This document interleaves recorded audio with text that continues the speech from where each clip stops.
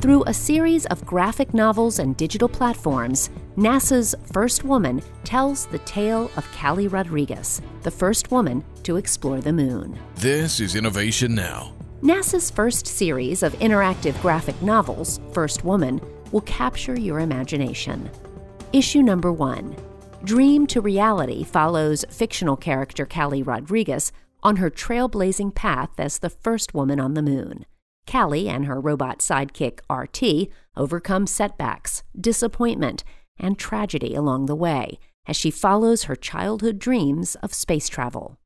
First Woman graphic novels are VR and AR enabled. You can download the free app to walk through life-size scenes from the graphic novel, or explore some of the NASA technologies that help Callie and will help real astronauts sustain life on the moon. While Callie is a fictional character, the first female astronaut and person of color will soon set foot on the moon, a historic milestone and part of upcoming NASA missions. Launching on September 25th, National Comic Book Day, you can sign up now to follow the adventure at nasa.gov/specials/Callie First. For Innovation Now, I'm Jennifer Pulley. Innovation Now is produced by the National Institute of Aerospace through collaboration with NASA and is distributed by WHRV.